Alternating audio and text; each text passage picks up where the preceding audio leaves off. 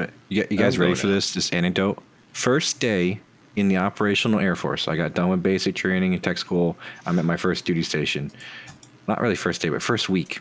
So it's me and one other guy that we went to school with, and we're sitting at our desks. We're, getting familiar with things. And my boss, who is the shop lead, so he's, very high up there, proceeds to ask us, "You guys ever seen a brain with hair on it?" Mm. Now, I grew up with brothers, so my first inclination was, let's not turn around so quickly. This sounds like a trap. Baby. It's a sack attack. And guess what? Guess what he had? It gripped tightly in between his hand, cuddling his shaft, only to show us that one of his balls squeezed to bloody murder. The sack attack, baby. Yep. I find that it was the most funniest. It was definitely like a test. Like, how cool are you? Are you gonna narc on me kind of cool, or are you down to hang with my nuts hanging out? I'm like, we had a guy that at the metal shop I worked at for a long time ago, who used to work there a long time ago. He's an old friend of mine. I've known him now for many, many years since I moved to the city. But he did that for a second. He was sack attacking everyone, but he would text a photograph to everyone in the shop. Except for me, I think out of respect, thankfully, because I never got attacked, and I'm grateful for it. And this man is now like a professor or some shit, so I'm not gonna out his name. But when he was a little more crass and a little more loose, kids he still days. Is, but he just take his picks dick his victims and twist it. The old dick grab him by the dick and twist it. Oh my god! Oh my gosh! It's the first round.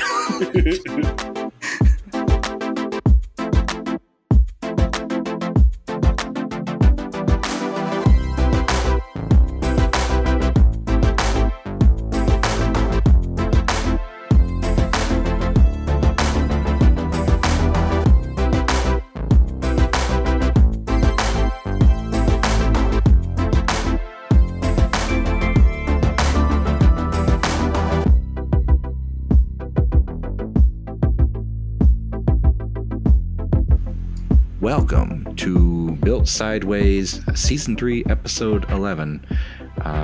We're here to party and rock and roll, and my party goers are here.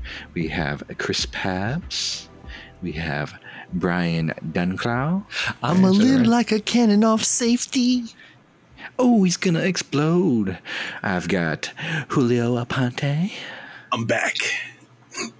He's back. Oh yeah, I'm back too, by the way, guys. And then we have the most backest of back, Zashawn Seard. I'm back for a limited engagement. Ooh, get him on the shelves while he's here, because he's gonna get pulled soon. It's like Crystal Pepsi. Yeah, that shit was garbage. For me, it's like Crystal Gravy. Just like Mama used to make in the back of the garage before it exploded. Wow. So today's topic is a part 2 of a previous conversation that we had, and that is Resin Talk 2.0. So we had gotten some follow-up questions from our listeners asking about more information about resin building tools and things of that nature, and some tips and tricks. So we figured we would circle back on that subject and start expanding a little bit further, and go from there. I figured we're going to keep this train going of lighthearted conversation, kind of soften you guys up before we hit another deep topic. So we're going to get rolling. So Babs, do you have the question at hand by chance, or any of the specific? I do, yeah. I do. I don't think I don't know if he wants me to say his name, but I'll keep it anonymous. Andrew Spider-Man. Yes. Spider-Man. Sir Spider-Man, he's been knighted. No hyphen. So he says, hey guys, huge fan of the show. I was wondering if you can do a Resin 2.0 episode. I want to start my first resin conversion. I was going to just raw dog the sweet potato, but thought, I love this guy. quote, why not ask 5 strangers how they handle their potatoes first? I rock out spit in its mouth. Wow, cut it in half. Mainly to the start to finish process you all use, but also what protection measures should I keep in mind? Things like what mask to use, can I use an air booth to pull dust out? Should I double wrap, etc. It would be great. It would be greatly appreciated to be gangbanged by all your tips. So do we have this listener's consent first? You know, we're in 2023. So my first follow-up question is actually for Julio. My question is that like, so is it when you said when you spit in its mouth, right? Yeah. Do you slap them before or after? Or After. both? You need to splash. Okay. All about Cool. the I figured that was impact. fitting, and as the listener was a little bit more blue with their commentary, I figured I could kind of follow it up with a little bit. And then But I you like put this your thumb in I your like mouth. this. I like this question. This is cool, guys. Let's talk. Guys, follow-up question. Butter or no butter when you're raw Butter. dogging your potato? Yeah. Butter, dude. How about salt and pepper? I like- Do we integrate I some like a little toys bit into the of mix too? I like a little bit of crushed garlic in there and spread out making garlic butter. This is the shit Chives they do too? over in fucking the UK. Chives and whatever, garlic. In America, you fancy just raw turn dogging. fucking butter, dude. Little bit of garlic. Oh, shit. Salt Bay. I like that. We all instinctively do the Salt Bay. Oh, that's pretty good. So truth be told, Yeah. during the our initial resin episode, I don't actually remember what we talked about. What did we talk about? We talked about resin by itself. But like, what did we exactly? Did we talk about our process per se, or? I don't know. We talked about a lot of shit. Yeah. We could go was into that? deep. We can go into depth and talk more about stuff. I mean, I think oh gosh, I can talk about my process. That's fine. I have no confidentiality clauses for my method. No NDAs. no NDAs. No NDAs. Chris works on the surface. Yeah, like I mean, it's no secret like to what I do. I mean, step 1 is buy the resin kit. Step 2, wait 6 months for it to arrive. Step 3, or more. look at it. Step 4, put it in the closet. Step 5, wait 5 years to build it. Skip to step 10. Or to find the companion kit and get the companion kit and then to build Step it. 5 takes a while. But truthfully, usually what I do first is I open it up. Even before thinking about building it, I always open it up to see if everything is there. It's the first thing you should always do with a resin kit, because the thing with resin kits is even though it's even though it's produced per se in a factory, a large scale factory, things slip through the cracks. You might be missing pieces. You might have duplicates of pieces instead. You might have some casting issues. You might have missing extra pieces per se. Like a lot of resin kits these days have additional things like photo etch parts, metal detail up parts, decals specifically for the kit that could be missing. So the first thing you should always do is do a parts count of everything. Usually, a good resin company will have a parts list sheet within their instruction manual or something separate, and it's always a good idea to just check that list off because you don't want to be like 2/3 of the way building and painting this kit, and then you realize that you're missing a very important part that's heartbreaking and disappointing, and you don't want to go through that. So first things, always do a parts checklist, and then take it from there. Step 1. Not bad. Agreed.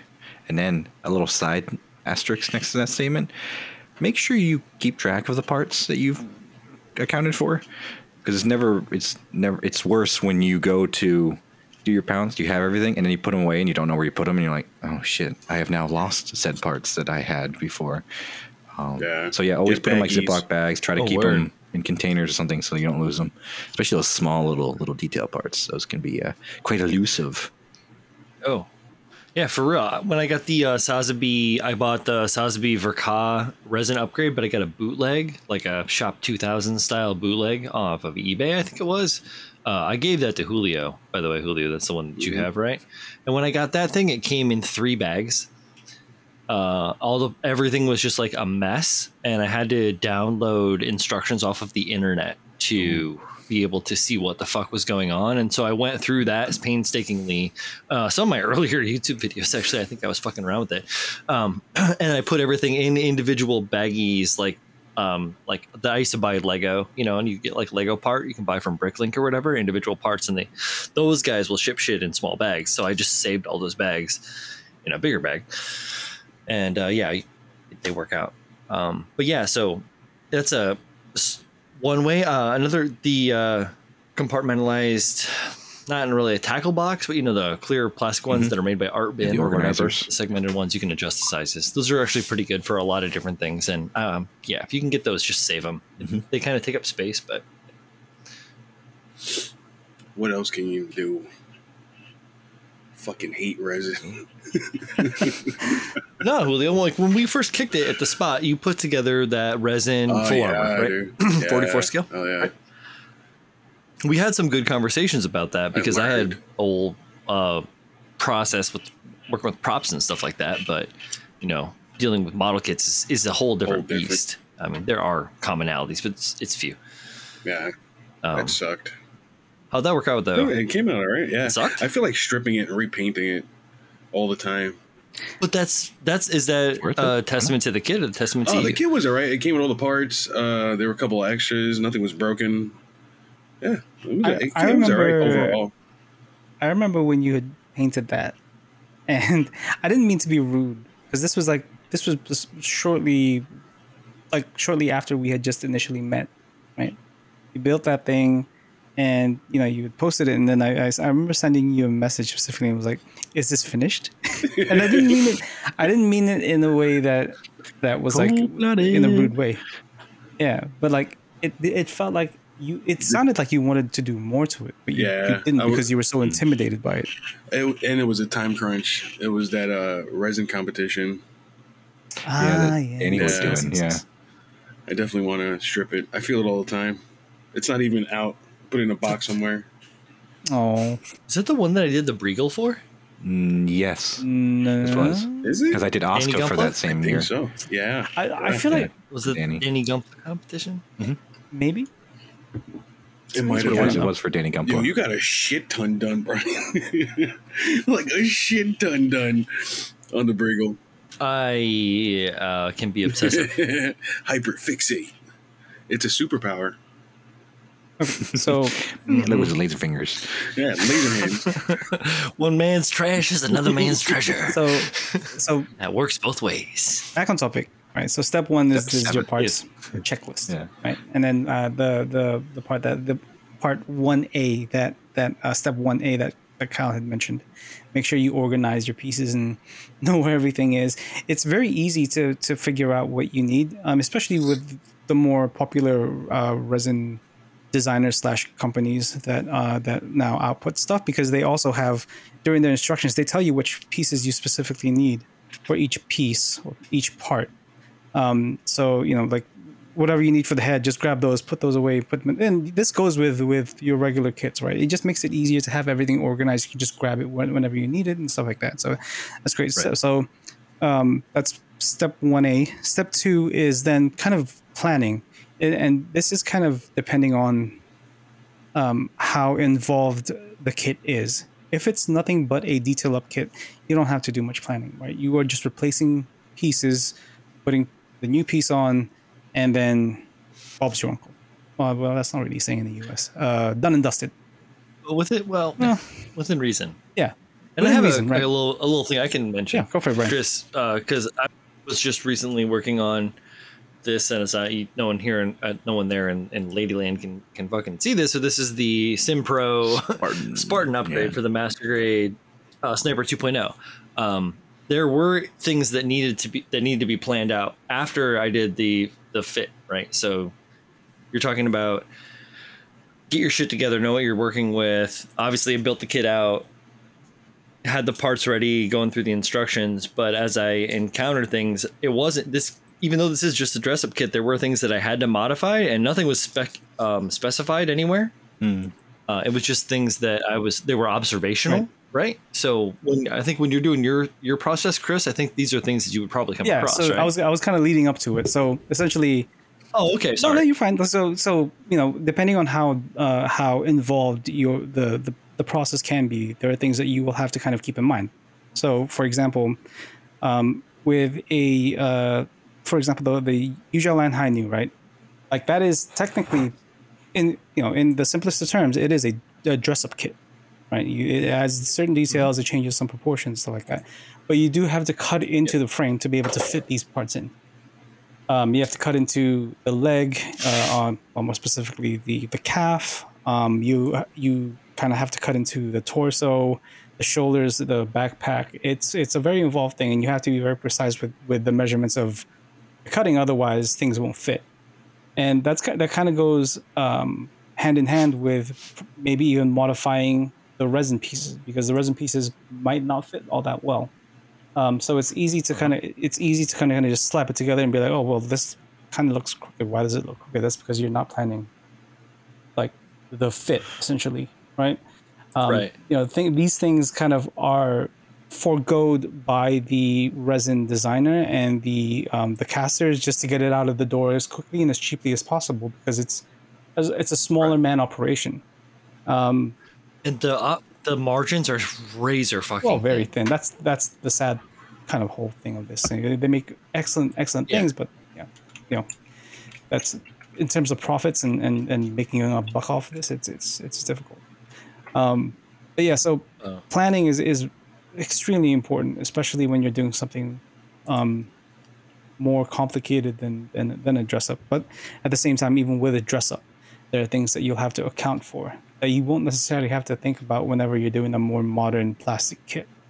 And that's something that people won't tell you, because they'll be like, oh yeah, you just have to do some cleanup and blah, blah, blah, and then slap it on, paint it, you're done. Right. It's just like a plastic kit. In a way. Well, people say it's just like a plastic kit, right? Yeah. Yes, they can. And so I'm gonna add a little bit more here to what you were saying too, Chris. But in a way, it can seem like that though.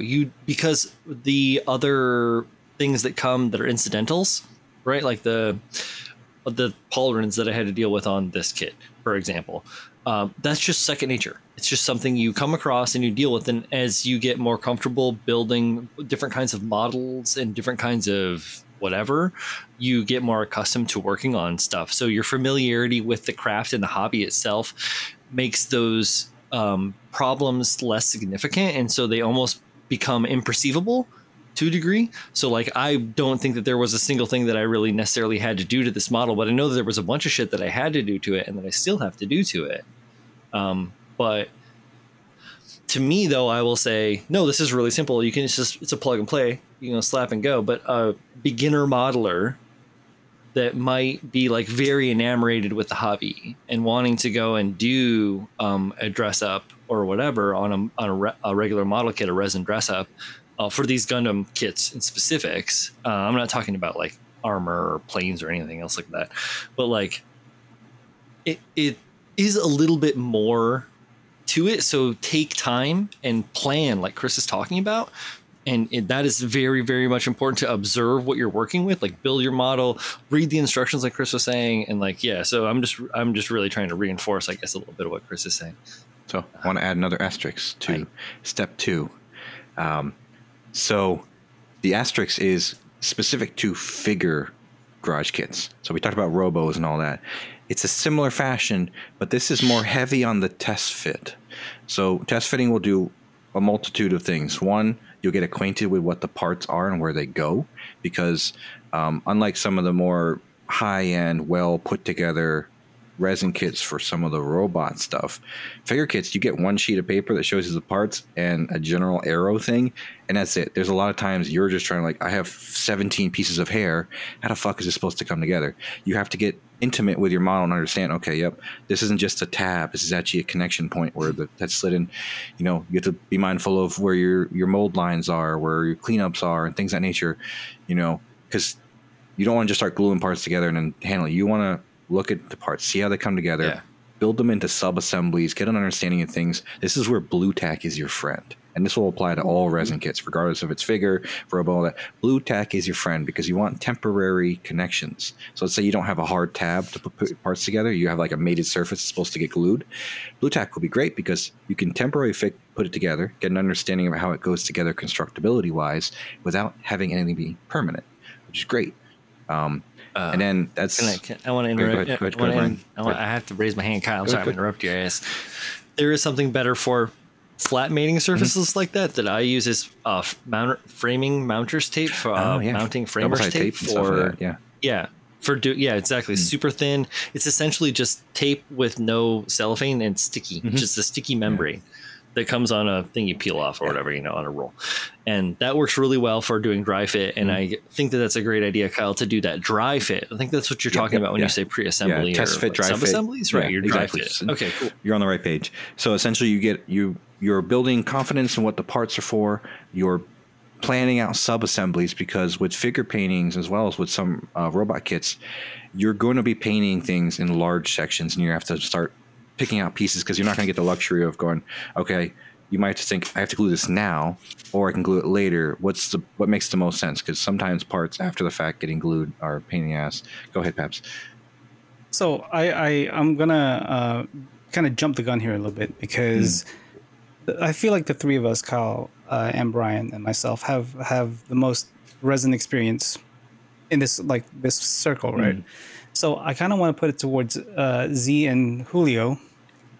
What's up, guys? Don't have as much experience with it, right? So Julio, you've made maybe, I think two resin kits, right? Three, the or four. bust and the full armor. Yeah. And then Z, how many? I've kind of smelled it. Okay. I'm just as an off topic. Any time Z has bought a resin kit, I've just bought it off him. Pretty much. He's like, "Oh, I want this." I was like, "I'll buy that off you." He's and, I've got a couple. I actually have. I have that GM, that Spartan, that Brian's working on as well, and I also have the Barbatos that you did, Babs, and a couple others. But yeah, usually you've ended up buying them for me, or it ended up being broken, like the Ujao line one I got, and then I sold it to Manny. Yes. Mm-hmm. The high news, yeah. So the one I did start was I think it was a Simp Pro RG Sazui. Beautiful kit, right? Yeah, I started that, and then I cleaned it up, and I never got to actually getting to paint it. That was about 2.5 years ago when pandemic happened and all that. So it's back there. So my reason for kind of calling you guys out is do you guys have any questions? What as guys who've really only kind of dipped your toe into it, right, and not really kind of gone all in per se. Like, what is it that piques your curiosity of it? What makes it different from how you approach, like a Bandai kit or Hasegawa or Meng or can't remember, Tamiya, whatever. What is it that that makes you think, oh, I need to approach this shit differently? Or what questions do you guys have?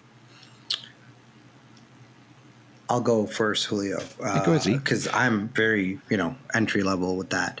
I mean, for me, I think the things I would have the most questions around really would be kind of like the pinning, really, right? Fucking hate pinning. Because there's science to that. Yeah, there's a method to that madness, and stability is kind of, I feel like, very important when you're working on a resin kit. It's not just like the other snap-on shit where you're like, all right, put it together, took it apart, painted it, put it back together, I'm done, right? So that would be, I think, for me, it's very daunting. And I think that's kind of why I did end up stopping the first couple of times, because I was so new in Gunpla in the first place, and I was just like, oh, resin kits, so cool. And I was like, nope. So I would have a lot of questions around that when I do pick it back up.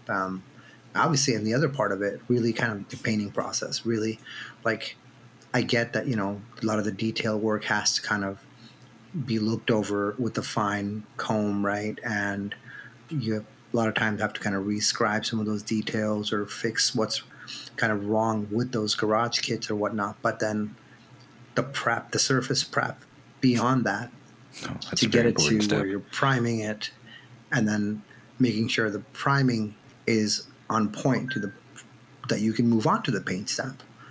So that's where. So I'll get to your first question in a little bit here, but for that second one, just as a quick note, nothing breaks my heart more than seeing a beautiful resin kit, painted up, but not surface prepped, there's nothing more heartbreaking than seeing molding and mold errors and flashing and stepping and dimples and pinholes in some of these kits. Knowing full some well of the basic shit. Yeah, knowing full well, just a little, an extra 5 to 10 to 20 minutes of work on that specific piece would make it pop, would make it, make it really look good. Or even like 45 minutes over a day or two to allow things to cure. Add some, CA, add some 2-part whatever to smooth a thing out, or make a planar surface that's supposed, especially with mecha kits and stuff that are supposed to have this armor, unless it's supposed to be, obviously dented for a reason. Cast metal or some shit. Yeah. I keep going back into this Spartan, and with the gun especially, I'm noodling little tiny details, and I'm enhancing little things, and taking my time and revisiting, because I think that's really a great thing to do for you, Zashan, or I know Julio is also on board with the shit too, but to enhance your kits it really is a lot of time hanging out with it and just kind of noodling it a little bit, and looking at it and thinking about it and not working on it, which is kind of a weird thing to think about. But at the same time, you are physically working on it, but you're not like I'm not physically touching it. I'm looking at the Spartan, or looking at the awesome GAT that I'm just working on last night, of all things. I was thinking or whatever, and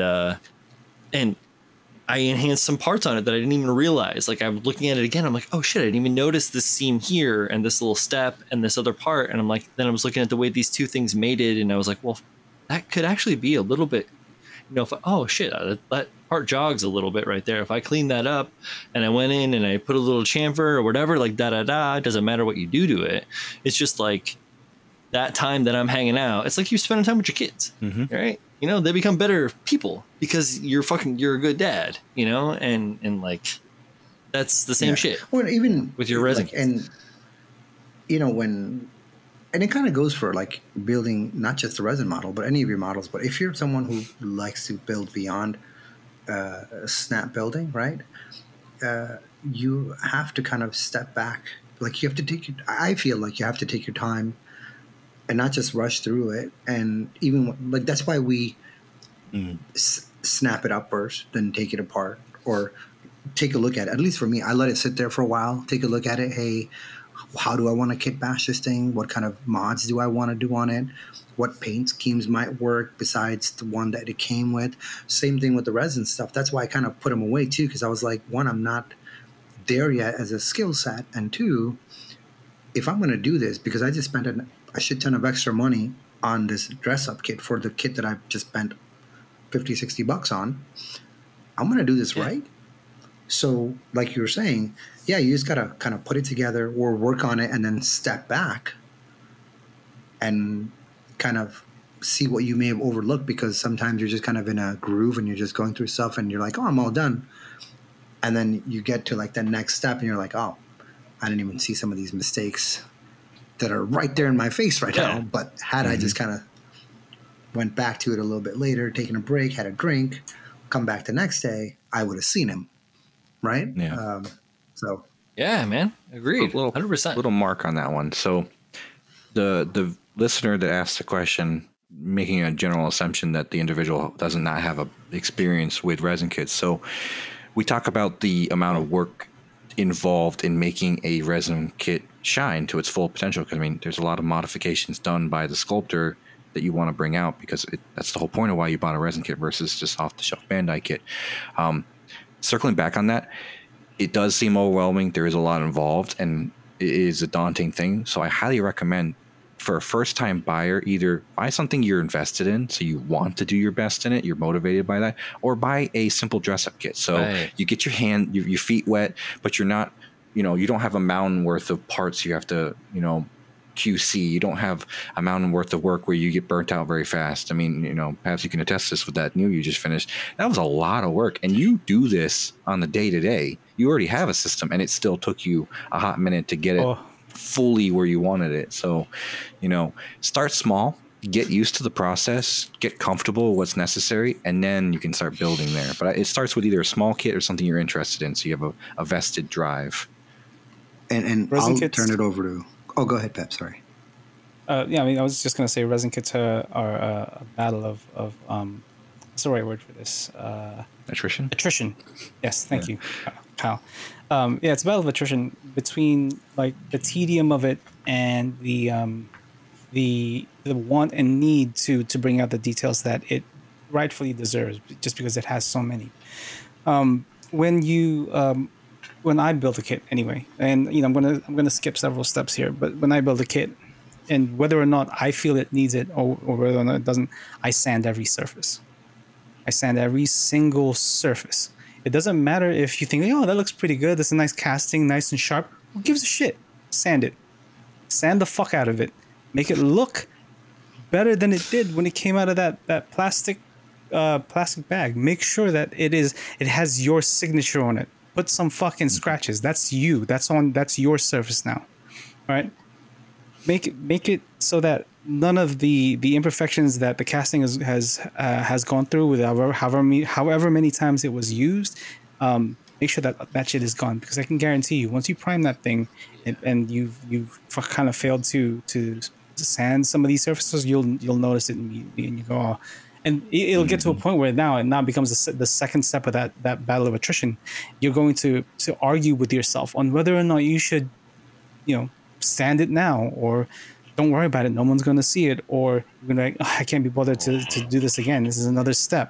So the answer is sand it now. Always sand it now. Always do it. Always sand it now. Yo, and wear protection. Holy shit. Oh, gloves, that's good. Mask, ventilation. Yeah. Double Please. bag it. Yeah. Thank you. what? So Yeah, safety. Let's talk about safety before my we get favorite. too far Before we into the get to steps. that, I'm just gonna Pab's right on there, like 100% agreed, because when I do finally start to do my resin kits, my plan is to, do everything so perfect the first time that I can write a Bible on resin building. All it takes is one kit, right, to be able to write the Bible. And I don't want it to be a Bible. See, I want it to be an almanac. Ooh. A resin Yes. almanac. Only available as an ebook. Only available as an ebook. Because it's so large, you can't print it. It's too large. Too many pages. Save the trees, motherfucker. Save That's it. right. Save it. Motherfucking compendium. So, circling back on the safety thing. Before I have to grow. before we hit the safety stuff, because I know Z had a second question about pinning, right? Oh, yes, the pinning. It's a very specific problem for very specific kits, because not everything needs to be pinned, and that's kind of the thing with a lot of, and it's the thing that a lot of people tend to be intimidated about when it comes to resin kits. But not all of them need it. But if they do, usually one piece has a mark that shows you where the original pin was in the casting. Yeah, a key, right? So a good way to a good measure to do this is to use a 0.2 millimeter brass rod, right? No thinner than that, because you don't want it to be too thin. And I know people go, oh, you can use a paper clip. Don't use a paper clip, please. Like especially for pinning resin kits, because it's too thin, and you need something that's not as bendable as a safety pin. Yeah, so 0.2 millimeters is the absolute. Yeah, 0.2 millimeters is the absolute minimum for for pinning, I think. And then get yourself a pin vise bit that is of equal measurement, so 0.2 millimeter or something along those lines. Maybe a little bit smaller, depending on if you can grab that. If not, usually I find it to be okay. I'm going to put an asterisk on that statement, and this is a caveat. So pinning, sometimes you don't line up things perfectly. So yes, tighter, no, looser. It's a situational thing. No. Yeah, because sometimes a looser thing allows you to realign. It depends. I mean, this is going to go on a long tangent. I'm going to try to make it brief, but still detail and oriented. So sometimes with kits, you have a peg that fits into a square peg, fits in a square hole. So you get some alignment, but it's not perfect. It's not a one of the reasons why you use pinning is not just as a connection point. It is also building rigidity within your thing. It's making it more stable and carrying its weight, because that square peg, square hole isn't necessarily a solid connection even with glue. It's the type of friction fit that it is not as strong as a pin that actually can carry the shear force that is going on to that joint. There's a whole science about moments and all the other shit, mechanical shit. Counterpoint, Kyle. A square peg that fits into a square hole is going to be infinitely more stable than a round peg in a round hole. Yep. Because it's a pivot point. Yep. So that's all that I have to say on that. And so yeah, with moments and anyway, so sometimes there's wiggle room in that, and you think, oh yeah, I put the thing here and I put this and it should be perfect. Sometimes having a looser hole. Now I'm going to say looser hole after the fact, not the initial drill. Always do a tight fit drill. But then if it doesn't line up, make the hole looser, line it up, and then have one end of it packed with epoxy putty or something that has a cure to it. And then you can adjust it, fit it in there, and then now we'll seal it, and then that angle or whatever will give you a nice tight connection. Paps is laughing hysterically. I'm being serious. You know you're talking about sex right now. I'm holding it. I'm talking about pinning. You jerk motherfucker. Keep hearing Julio wheeze in the background. I'm being Ryan are being mature adults here, and you got these children. When you keep saying, I said drilling and pinning. And cutting tight holes and loosening them up with epoxies and lubricants. When you put a rod into a hole, it gets loose. Yeah, you raw dog in your. Listen, if you're trying to put a 2 millimeter ramrod in a tight hole, so to continue what I was explaining about the pinning process, right? So your 0.2 is the absolute minimum in terms of brass rod sizing. Get yourself a pin vise that's maybe a little bit smaller or a little bit bigger, or maybe if you have a 0.2, grab a 0.2. I know it varies sizes. Yeah, they vary in sizes, but usually you can get one that's a good size. And then so one of the most important things, so I feel like one of the two most important things is direction of this hole. So people will just fucking drill away, or make a hole. Make a hole. You're drilling away at the wrong direction. Entrance or an exit? Slamming the part with your drill bit. Jesus. So people don't think about the angle of entry. The angle of the dangle. the angle of. Last thing you want to do is. So do you like to drill from the hip, guys? Is that how you maintain the right angle? Last thing you want to do is hit it wrong and pull. Just hit the wall a little too hard. Pull yourself into the head. Kink your drill bit. You don't want to do that. Those are very fragile. They break. So the problem with people not thinking about the direction of entry for the brass rod is that if you try to pin it, right? So when you put this brass rod in, you put it in haphazardly, not thinking about how then it will connect to the opposite piece, you'll get a misalignment, and you won't get a flush. You won't get a flush connection. It'll and it'll just be a headache for you to try to fix. So think about the direction. So usually you have that peg. Whether it's square or circle, doesn't matter. Usually you have that peg. You'll know which direction to go to place the pin, and that'll if you follow through with the direction of that peg, then you should be good, right? Try to aim. Yeah. Yes. Yeah. Try to aim. I'm saying it's easier to. It's also easy to aim directly for the center of this peg. So depending on the size of the resin kit, and then we're talking like maybe beginners, baby's first pin, right? Yeah. Like depending on the size, depending on the size of the resin kit, sometimes it'll require more than just one pin. Sometimes it'll require a brass rod and a magnet. Sometimes two rods, for that double peg. DP double pinning. just depends. No, it just depends. Yeah, it depends on the exactly. size. If it's load bearing, stuff like that. Like it's a whole thing. But we'll keep it nice and simple. So usually, aim for the center, and that will one help you keep things nice and like in terms of connection. It'll keep it nice and centered, and then secondly, it'll help you find the opposing hole for your opposite piece easier. And I'm talking about that. Now, there are things that you can buy on the internet, or in some select hobby stores where you can get yourself a. Can't remember the name of the product. Tim talks about it sometimes. It's like a small rivet that you place in the hole and then you put it in the. It's a dowel setter. Oh yeah, it's a transfer punch. Yeah, it's more or less a transfer punch. But if you don't have that, it's easy to just kind of place your pin in the hole that you just made. Add a little bit of paint at the tip of the brass rod. Kind of just place it where you think it'll go, and then once you place it out, there is a paint mark on the opposite end. Drill through there. Just pin. You're good to go. Depending on how you're attaching this your brass component, your pin or whatever it might be, you can if it's not fully set, if you can remove it, you can also cut a shorter length, add a little bit of make your own punch. Paint or whatever, like Chris was saying. Yeah, exactly. In a way or whatever, just so that to lower or increase the fidelity. Yeah. Not lower anything. It increases the fidelity of your mark and allows you to get a more accurate measurement. If you don't want to waste paint, which some people don't, liquid mask. Liquid mask works perfectly fine too.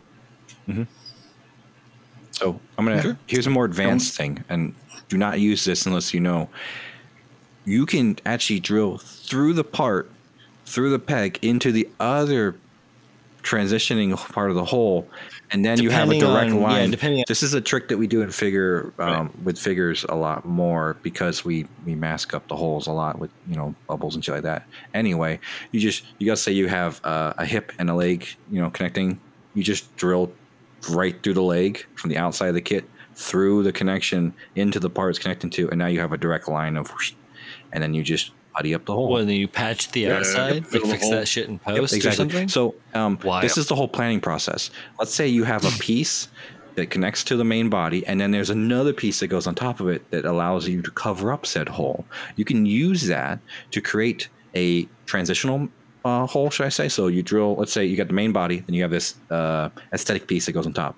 You can drill through that piece where the third piece will cover all the way through, and now you have a hole that you can now connect the third piece to the middle piece and then drill the reverse direction, and then you have a pin that can run through all three parts sometimes. So like hip joints or hip armor is like that sometimes, where you've got the hip, the side skirt, and then some aesthetic piece on top of the side skirt, so you can almost have all three parts connected under one rod. That's part of the planning process. It's a tool you can use. Yeah, without visual aid, it's hard to explain. Yeah. I mean, I understand a lot of shit, but that does sound complicated. It's a resin figure. It's very specific to resin figure building and painting. It's like just because you don't have to deal with. Is it like thicker pieces on a resin figure, right? Mm-hmm. Right. And usually, this actually, it's usually like you go for example, and I guess this is really more specific to Kyle's case. He usually paints female resin figures, like Asuka from Eva and stuff like that. Yeah. And when it comes to the pieces that those come in, right, like they usually are, the leg is we've got the protruding kind of hip area, and it's very easy to kind of just figure out which way the where to put the hole, and that'll the outcome of that will be in the other. I can't even finish the sentence, man. Like looking at Kyle's face. I think I understand what you're saying. I think I understand what you're saying, Christopher, in regards to fitment. So this brings up something that I also wanted to talk about, because the types of figure work that Kyle works in, or the types of busts that you build, Chris, or that Julio has built, have been pretty fucking big. Like, right? Your figure work, Kyle, is in the foot or taller, right? Range. So these two here, 1 foot tall, in my background, one is 22 inches and the other one is 19. So, tall. Yeah, them shits is that big. How big is the other? How is Shiny Asuka? How big is she? Shiny Asuka is 1/7 scale. Those two that I just mentioned are 1 4 scale, they're quarter scale. Right. And I think I have like, Jesus, what do I have? Like a half scale Rocketeer or something? That's massive. It's huge. Yeah. It's huge. The thing is literally, it's like almost 30 inches tall. It's insane. Yes, he's like, what? So that's pretty funny. No, but so I wanted to talk about that because the stuff that you're talking about, like doing all this crazy pinning and shit. Like, I don't have to do that kind of thing on this guy. No, Small, right? And this is pretty big for mini, right? For miniature, for figure stuff. So even smaller shit.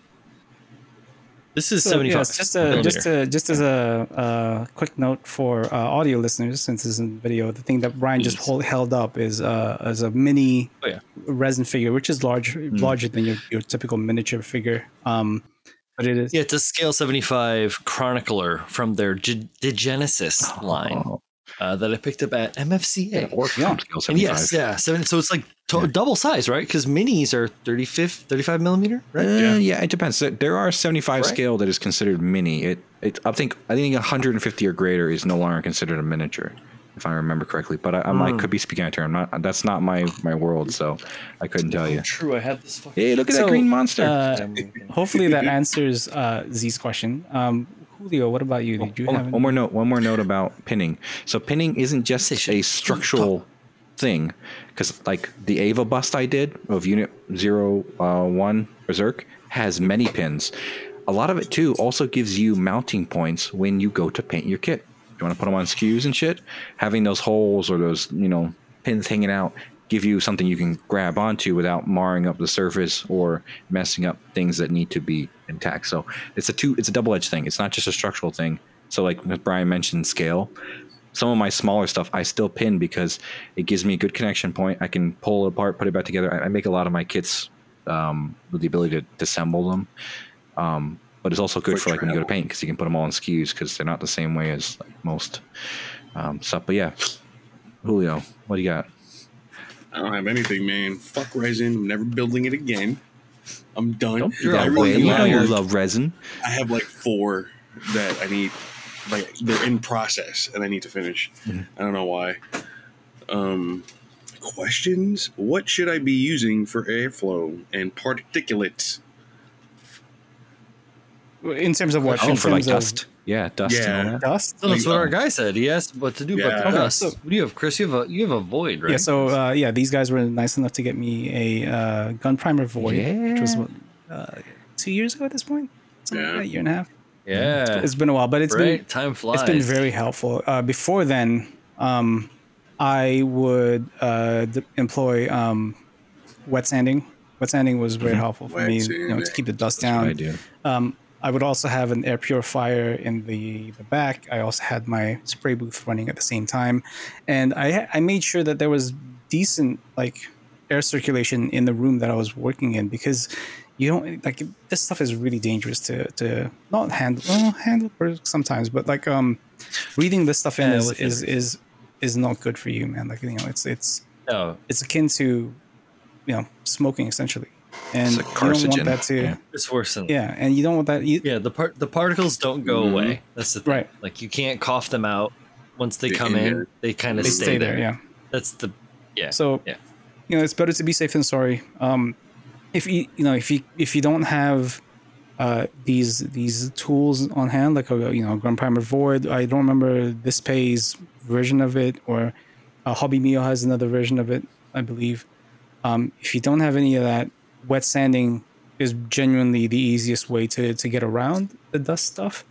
It keeps it all. Just grab like a small container of water and just dip your sandpaper in the water as you're sanding, and that'll keep particulates away from your air circulation from your room. It'll keep your surfaces clean. It'll be dust free, and all of that stuff will just be in your little container. And then when you're done, just pour it out and you're all set. Another thing I like to do is when I wear gloves, right, when I do wet sanding, and I'll just dip my finger in the water and I put it on the model itself, and then I'll go at it with I always dunk it. Sanding medium. Who's your daddy? Psh, where's the money, Lebowski? Psh, I always reenact my favorite movies. Where's the money, Lebowski? Do you believe in nothing? No, but for that one. Put a little cord on that.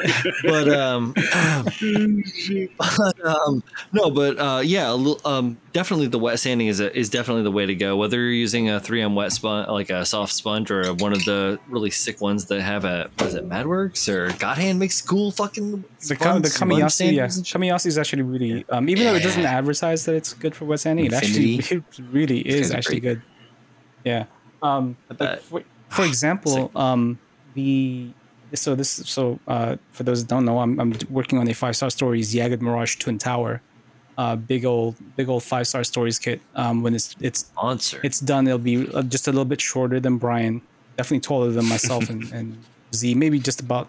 It'll probably still be shorter than Kyle, but it is a tall kit, probably the tallest I'll ever build,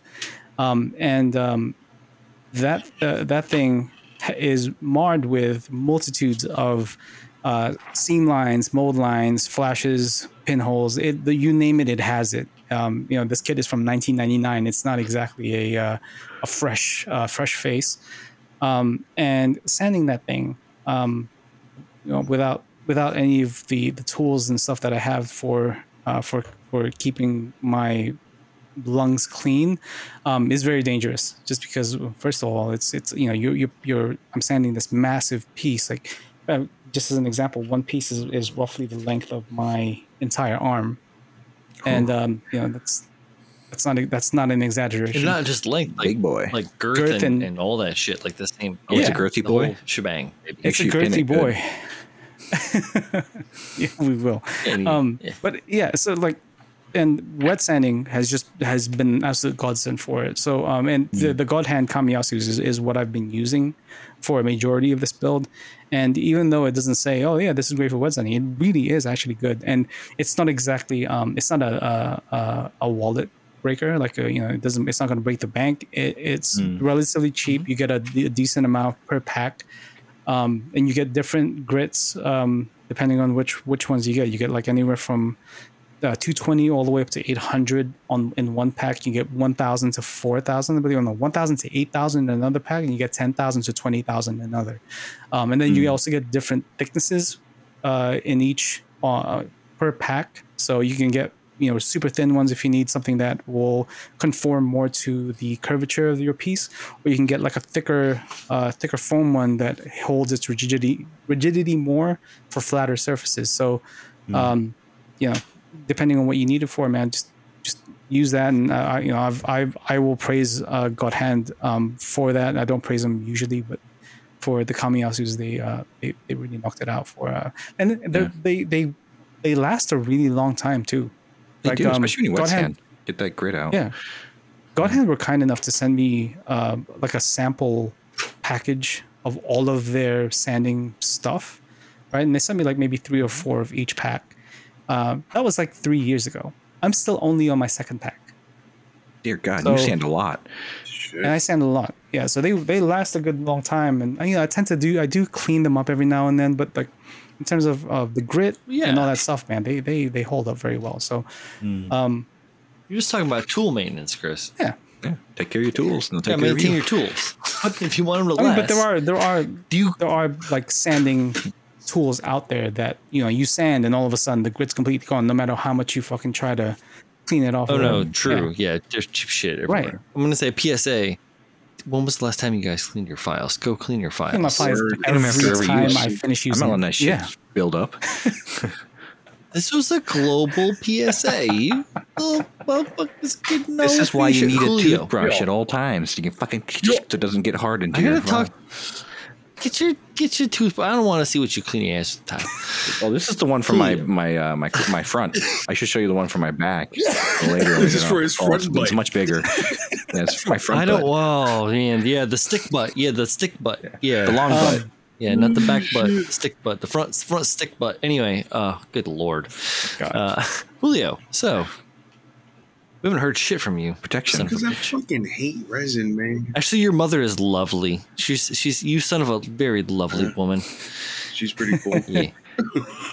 She is. She fucking kicks ass. I love you, man. That's what I had to say. I misspoke and I said that. And I feel I'm gonna say something. I really do. I'm gonna say something that you might be like, "What the fuck, man, Julio?" But every time I think of your mother, I think, "Did you break the toilet?" That was a commentary at one point. Yes, I don't know I don't remember who else was there, but I remember we were having a conversation, and then all of a sudden she burst in there and goes, "Did you break the toilet?" I don't remember that. I think that was it. I think maybe it was a dojo, maybe or a workbench or something. It was Post Mechanism for sure. I just like that she calls him Gabriel. Yeah. I know your middle name, bitch. So middle name pimp. Hold up, what is going on? Back on topic with the resin stuff, right? So before you continue, a cheap option. So let's say you can't avoid the Void or any other ones. Is nail vacuum spilios. A lot of people use those. They're like just a box, a purifier box, and you can just hover over and it sucks real good. It's like $30-$40 for a decent one. They're like the nail clean purify. I don't know what they're called, but if you look them up, like nail vac or some shit like that, those are pretty good, cheap alternatives. And if you do that in conjunction with wet sanding, you're going to be taking care of yourself pretty well health wise. Yeah, man. So back to the process, right? So I said sand every surface, rescribe every line. This is really very specific to mecha building and mecha resin kits. Rescribing every line, rescribing every panel line, rescribe every recessed piece, every detail. Because when it comes to masking that shit, man, when it comes to panel line that shit, it's better to be safe than sorry. You might look at it and go, yeah, that's pretty sharp. That's, it might look sharp, but it's going to be pretty shallow. Make sure you rescribe it, make it a little bit deeper, make it so that the detail you can clearly see the separation between the channel. It'll save you the time and effort into going, oh crap, I didn't rescribe this, or it's not deep enough, and now you're losing detail, and you've got this weird half scribe of a panel line in between a piece. So it's just easier to rescribe everything. And again, it might sound tedious, and I promise you it is, but it'll be worth it in the end because you'll have like this very nice piece. So it might sound like it because it is tedious. It is so you're gonna be busy. Oh God, it's worth it though. It's worth it though.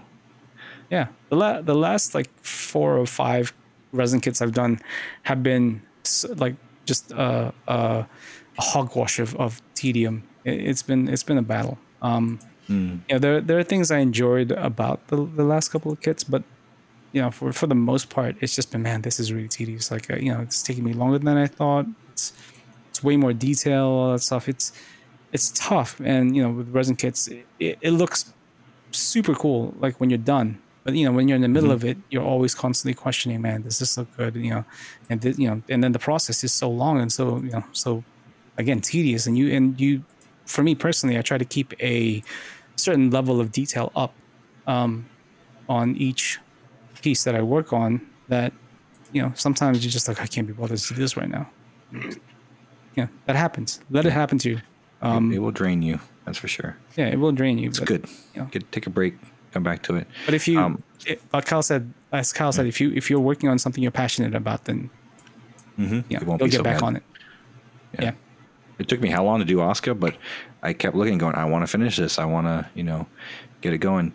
So since I'm like the speaker of figure resin kits versus Robo, to what Pab said about rescribing, same basic principle applies to figures, garage kits, is bring the detail parts back. So sometimes you'll have areas that are supposed to be sharp corners or sharp edges that have been rounded out due to the form and all that being cast a bunch of times. You'll have certain washed out details. So again, or you have a mold that runs through a particular part that when you go to sand it, you lose a lot of that. So when you go through the cleanup process, that's part of it, is bring a lot of those detail, pieces back, rescribe them, resand them, chisel them out, whatever you got to do, depending on what it is. If it's like across the head, I've had seams go across the head a lot, so I have to like redo the channels of the hair to get that definition back, because sanding it makes it all rounded and it's not as sharp.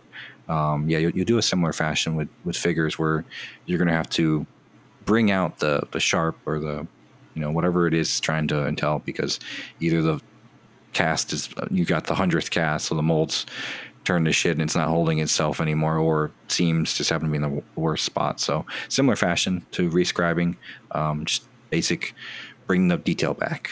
That was that step. I'm bringing sexy back. Yeah. Yep. Yeah. And that's all the time we have for today's episode, guys. Yeah. Z's done. I'm the host. Thank you very much. Yeah, we're done, guys. My bad. All right. What's next, Pabs? Step number 106. 106. So from this point, you've done, majority of the surface prep. You're in the surface prep stage. You're ready to paint. But then I always ask people to step back and go, okay, we're at this point now where I can paint this up and I can get it all ready and make it look how I think I want it to look, and then have it stand in front of me and it'll be what it is. Do you want to take it a step further? Do you want to make it better than what you thought it could be? Right? And I think I don't know if that's something anybody else asks themselves, but for me, I do that. Like, I look at it and go, okay, how can I make this mine? How can I make this me? Because, whoever picked this resin kit up will do the exact same things in the exact same way. How do I make it mine? And then at this point, and I like, my piece of advice is, don't be afraid to modify it to how you want it to be. It's a resin kit at the end of the day, despite all this extra stuff that you're doing and all this extra stuff that we're telling you or advising you on. It's still a kit. You can still make it your own if you want to. More better. I always add extra detail to my resin kits. For example, the Dynamez I did, I can't even remember when I did that. Earlier this year, I think, right? Yeah, earlier this year. Shields. Total hack job. Total hack job. job. 100%. Exactly. Fucking rushed the shit out of that. The shields, the GN shields were modified to a degree. The middle part is not resin, so that needed to be more cohesive with the rest of the kit. The torso of that thing, or not the torso, more specifically the sides of the torso, are also just a plastic kit. Didn't have any extra detail, so added detail to that. Shoulders also needed a little bit of extra detail. It just depends on your dedication to making this kit identifiable to your work. This is the stage in which you should think about doing that, because once you start getting into the painting, into the process, you're really more or less almost at the finish line here. So think about that and think about what you want to do. If you don't want to do any of that, that's perfectly fine. It's your kit, it's your choice, it's your process. But for me anyway, that's how I think of it. Like, okay, how can I make this more specifically my own? And every single resin kit that I've worked on so far has had a modified piece. Doesn't matter if I think the resin kit looks great, and usually it does. I will still try to make it something that is unique to me. Whether it's the Woundwort, the Double Zeta, the Dynamez, the High Nu. The funny thing is, nobody ever picks up on it. Like, if I asked whoever owns the Dynamez now, or whoever owns the Double Zeta now, hey, if you look at that thing and then look at the product images of the resin kit, what do you see that's different? I can guarantee you they'll go, I don't know. Mm-hmm. It looks the same to me. Perhaps. Mm-hmm. Have you coined a term for this? Is it Pazzle Dazzle? A little Pazzle Dazzle on your resin kits? Pabzel, you mean Pabzel Dazzle? Pabzel Dazzle? Yeah. Instead of Razzle Dazzle, Pabzel Dazzle. I've coined it. Specific. I guess I'll say it good. I've coined it "fuck you dust," and then "fuck you dust." No, kick rocks. I know. I've not really coined it. It's a mentality thing, or I guess it's more of an individual thing, because I'm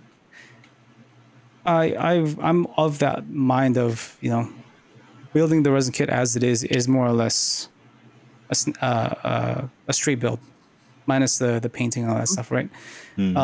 I like, Yeah, I agree. I love modifying my kits. I love, despite not having done it in a little while, I love scratch building. I love kit bashing, all that stuff. I like making things unique to a degree, and doing that it just makes the kit my own, for a lack of a better makes term. sense.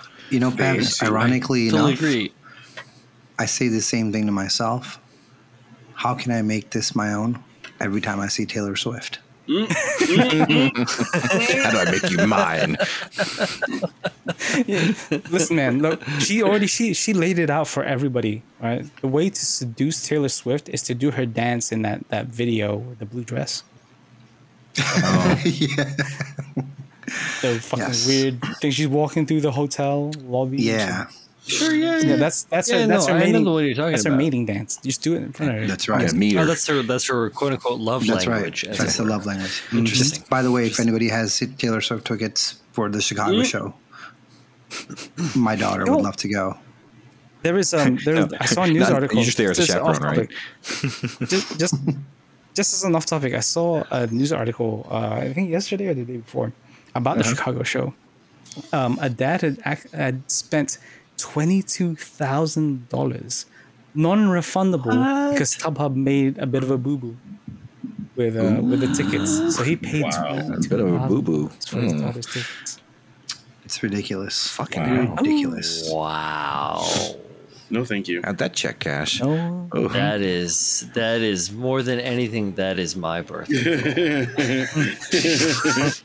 I don't have that kind of money, so I'll swipe it. It's just not going to go through.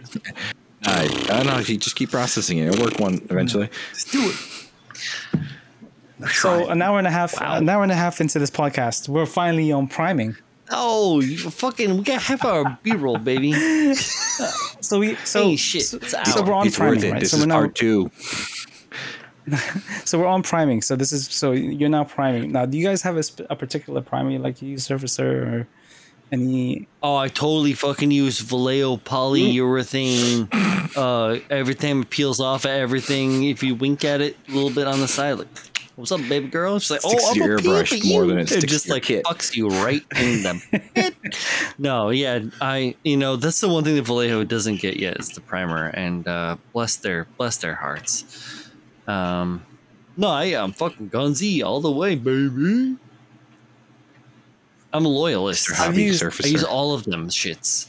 I got 500. I got 1,000. I got 1,200. I got mahogany. I got the black. I got the gray. I got the white. But I got it all, baby. I've experimented with several, and I'll list them all off because not all of them, but I'll list the notable ones off because I know people like to go with if it's fancily worded or fancily packaged or whatever the fuck, like I'll tell you guys what works and what doesn't. All right, so Hobby Mio makes a very a specific resin primer, a resin surfacer. I think it's 217 or something like that, or 207 GK primer. Fuck off. It doesn't work. Get out of here. It's snake oil. Okay. It's very bad. Like it makes the surface almost it doesn't make the surface smooth at all. Like it's like a Gritty. I've never heard of it. Yeah, it's fucking weird, man. Like it makes it look kind of almost like hammered metal. It's really weird. It's like Oh, yeah. the way the surface ends. No, I'm familiar. Yeah. I was a metal worker for. So I get it. So- I did that. That was my thing. I did finishes. fuck off with that. Mr. Hobby Surfacer, excellent. It's to go. Excellent surfacer for resin. Strength. Pretty good. Yeah. Strength, consistency, coverage, price. Availability. Yeah, it's got it all. Availability is excellent. Yeah. So if it's really it's everywhere. it's good for correction. It's good for finishing. It's good for all of that. So you can't go wrong with. Comes in a Yeah, it comes in a bunch of different weights. Like I just said before when I was joking around or going off on it. Like, yeah, I've got the 500 for heavy stuff when I'm trying to fill stuff in. I do a lot of scratch building. I do a lot of customization stuff. So you have to use different levels of primer for your level. And every time you prime and you sand, you're going to find some new blemish. Mm-hmm. So like it's a primer check. If you're going to go to a raw finish, like if you're going into like a raw build, you've just like rough finish that you have like eyeballed that bitch to look good and you hit it with 1200, you're just throwing away paint. So you need to hit it with something heavier to go back and resand your planes and see where your low points and your high points are. And then that ties back into some of the stuff we were talking about before with finishing tools. You need to make sure that you have really good quality finishing tools that are going to have an accurate cut, that aren't going to piss off after 5 strokes, like the cheap sandpapers or the sand sticks and stuff like that. I make it 6 scopes before I fuck off, so I think I'm looking pretty good. He's a 6 pump and dump kind of guy. So yeah, Mr. Surfacer, you can't go wrong. So if that's what's available to you, that's what's readily available. You can't go wrong with it. It's fantastic. Yeah. What's the word for it? Strength, great. Coverage, great.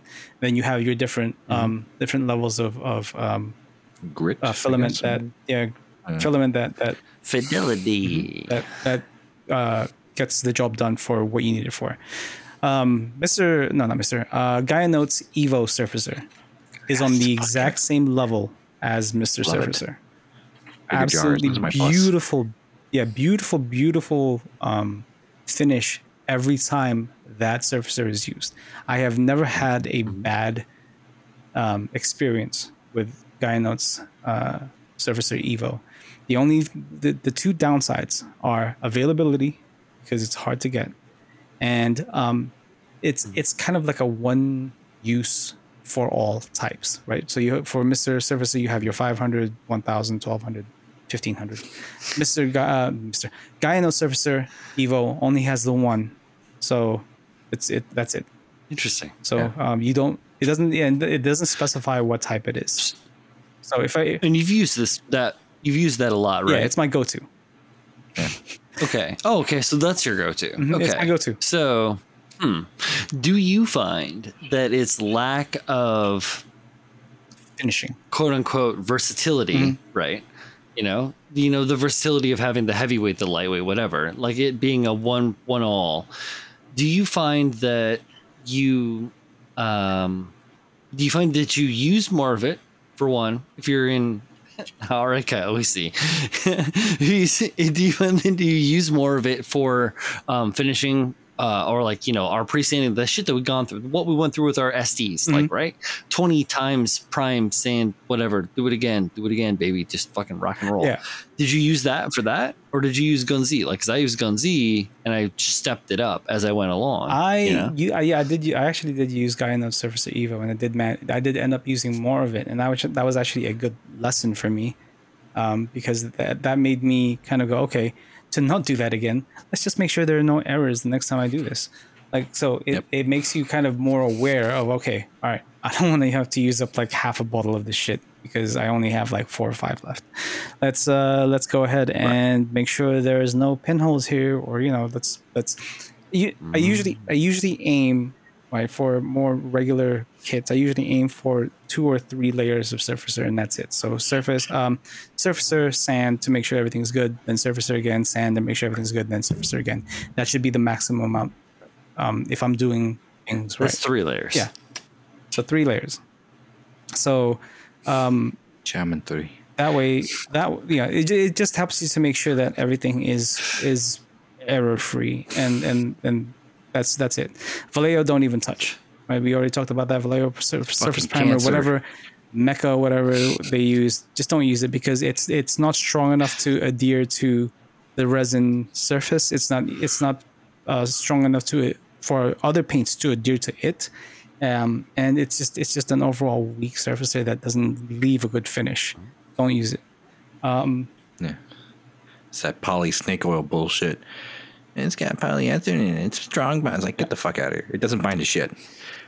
Yeah, it holds together to itself. The problem is that things don't hold to the other things. Mm-hmm. So You're dealing with what, capillary action at that point? Yeah.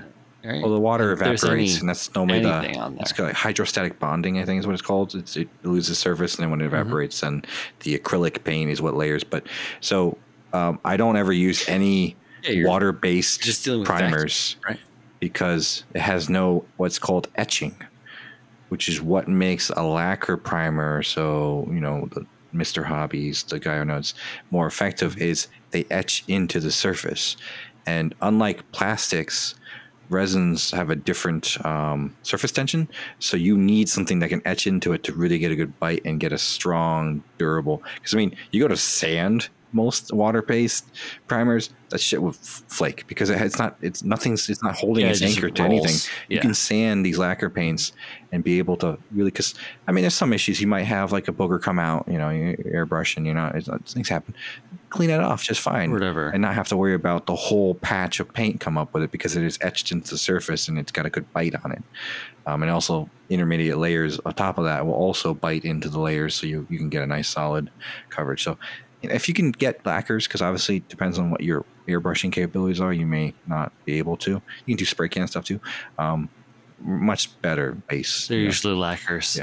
Yeah, the cans. Yeah, the spray can primers, like Mr. Hobby spray can primers, I think they're lacquers, right, guys? Lacquer or enamel depends on the product. Yeah, I believe they're lacquer. Yeah, it'll say. But usually they're lacquer. Mr. Hobbies. And then finally, middle of the road. So they're okay. Don't. If they're not available or available to you locally, you don't like put in all the effort trying to look for them. Finisher surfacer, so foundation surfacers. Give me some finishers. And then what was the other one? Alclad surfacers. So I know those are a little bit easier to get, but they're not bad in terms of gripping to the surface, but they're also not that great for finishing. So those are kind of middle of the road. If you don't have anything else available to you, and Alclad is right there, use it. If finishers is something that's easily available for you, or isn't too much of an effort to get, go for it. But otherwise, Mr. Surfacer is a good go-to, and Guy Notes Surfacer Evo are excellent resin primers or resin surfacers that'll help you kind of help your paint adhere to these pieces and or find errors if you haven't sanded enough or done any of that other stuff. So, yeah. All right, you nerds. Enough of this fucking nerd talk. How do I use my resin skills to pick up chicks? First off, you don't pick up chicks, you pick up dudes. So you better start liking dick, because that's what you're going to get. Look, I know it's 2023, but I'm still a traditional man. Traditional dicks. There's a traditional aspect to that. The old dick-liking aspect, I hear there's a couple of priests up in the Vatican that look at dicks. The old dick twist. The old dick twist. Oh, speaking of, I just saw that movie, the Pope's.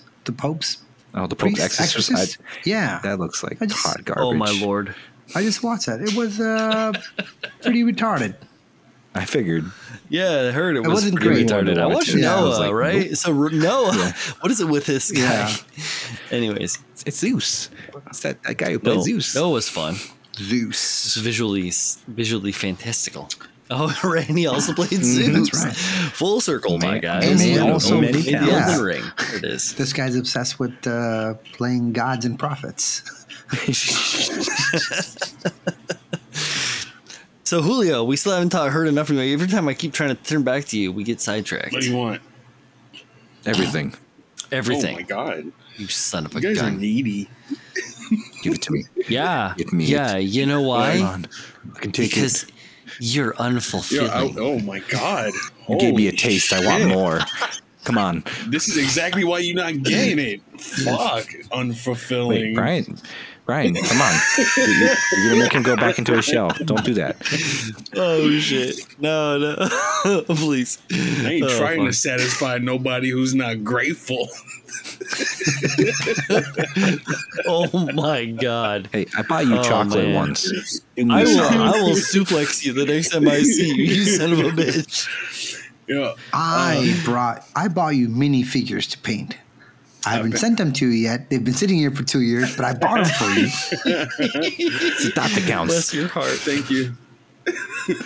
No, speaking of, but seriously, Julio, you do paint a lot. You paint some minis. You do a lot of different shit. Like you've dealt with a lot of different kinds of resin. You got a little bit of like the shorthand earlier in the conversation, saying like, "Oh, Julio only does this and that," but like you've done a lot of shit. Like, I get around. What that Volks kit was resin, right? That one Volks kit, that ancient shit was fucking resin. The fucking bus was resin. Obs.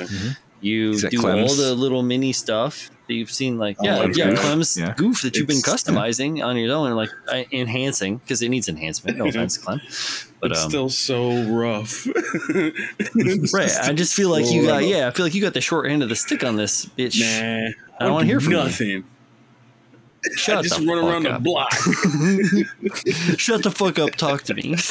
Tell me about how you run around a block. So all those videos of all that crazy wild shit in New York, that's you? Yeah, I'm just me. That's just me. He's the cameraman. All day. Yeah. Natural. Existing. Yeah. Existing Julio. New York City is not real. Yeah. Did you ever do 40K, Yeah, Julio? fuck yeah. I got plenty of them. Yeah, he did a corrupt Or Plague Night. did you ever like play the game? No, Did you ever do armies? And I never like, built an army. I got a squad, I would say, but I've never played the game to have an army. That's way too many. Did you get into? Next question. Did you get into? Did you get into? Did you get into that shit from the Scale Gundam stuff and the mecha fun stuff? The community. Artifacts. Oh, They all blend together. interesting. Was it an easy slide or was No, it way shit like? different. Hand painting and like airbrushing and shit, way different from each other. I just mean like interest slide. Because Warhammer is always cool, But Sure. painting them, it was like, should I? Yes, you should, sir. Do it. Do it now. Nah, it's fun. You know, I was always interested as a kid, but I never got into it. I've We were definitely looking played at the that- video games and shit. I hear they're pretty good. Yeah. Remember that Spawn gunslinger bust or not figure? Yeah. If we could get a hold of the STL, I think that'd be a fun one to do. That would be incredible, dude. Yeah. Well, right, because you guys 3D fucking print, print yeah. stuff. Yeah, we do. That's Yeah. a couple of the Stat. projects And I have. you on will hold. eventually, when I send the printer that's sitting right next to me through, very expensive. You know what? I want to rebox it. The box I'm using is rudimentary, and now I have more boxes to my. I'm gonna rebox it. Maybe that'll be better. I'll get it to you though, Brian. Don't worry. Yeah, because I'm reboxing what you guys are getting from me, because I don't have the right size box for it. I still need to bring another kit to Julio to get the wound wart, but which that thing is fucking huge. Yeah. I'm surprised That big 1/100. because that shit's a little baby. I definitely want to put that together soon. That's a good one. Yeah. Yeah, the Do it. Woundwort. Nah, But that's plastic. All right, so we're talking about resin. Okay, I might put some resin in it. Just a little ejected. some resin in it. Oh, my God. You know, when Paz was talking about how he has to make the kits his own, I had a dirty thought. I was like, what do you do? What do you mean you're making them your own? Do you squirt a little bit of that Pabs Razzle Dazzle on there? Oh my God! Wild. Sorry, Laura. Why would you even think that? I don't even understand why you. Because I know she's gonna hear the uncut version. I like to call it Pabs Christ. juice. Pabs juice. I think that deserves. Yo, so for those that don't know, I am the one that edits these episodes together to make them a little bit. And bless you. He puts in the hardest You are work a out of all of us. Fucking saint. Just to put in perspective, I do all the editing for him, right? So just to make it a little more cohesive and take some things out just so that the conversation flows a little bit easier. And whenever I do edit these, I don't use my headphones, so I just let it play. So I do wild. Oh, Laura gets it all. Yeah, man. just as a first pass, what I do is I listen to the entirety of the uncut episode before I put it up on Patreon. So if you guys want to listen to these episodes uncut, it's on Patreon. I listen to the first pass of the uncut episodes, and there are times where. So just as a note, my office is upstairs, and Laura's office is downstairs. And I'll play it, and I won't play it particularly loud because we're a bunch of dirty fuckers and we swear all the time, and I don't want my son to hear that right now. Oh yeah, we see some terrible stuff. So I'll listen to it, but kind of in the mid low-ish volume, and I'll let it play. And every now and then, all I'll hear downstairs is, "What the fuck?" It's like one of us has said something, and she somehow heard it, and I'm like, "Oh, she heard that one." Okay, that's the part you hear. Okay. What the fuck? Pazzle drizzle? What? Yeah. Pazzle dazzle. Pazzle dazzle. So, yeah, she knows all about all of this. So, so where were we? So we were talking about surfaces, right? In terms of resin, painting. Yeah. Yeah. At that point, painting. At that point, I mean, at this point, there's nothing different from your regular plastic kit, apart from you be very patient. All right. So resin, as Kyle mentioned, has a different surface tension than your regular polystyrene or even ABS or even other plastic kits. Be patient with how long it will take for the paint to adhere to a resin surface. I've made the mistake numerous times of surfacing something, waiting maybe 15 minutes, and then going, "Oh yeah, you know what? This is dry to the touch. Let's go ahead and paint over this," only to then try to mask and then take that masking off, and oh no, it's peeled, and now you got to start again. And that there's nothing, again, it's heartbreaking to put in all this effort and then to unmask, expecting a nice cut of the color separation, only to find, oh, about 60% of the paint has come completely off. And now you got to fix that step, and you got to all go back a step or a couple, depending on how bad the damage is. Be patient. Allow the paint to cure. What I do is I do an extra step of applying a gloss clear over my paints to give it an extra level of protection just in case.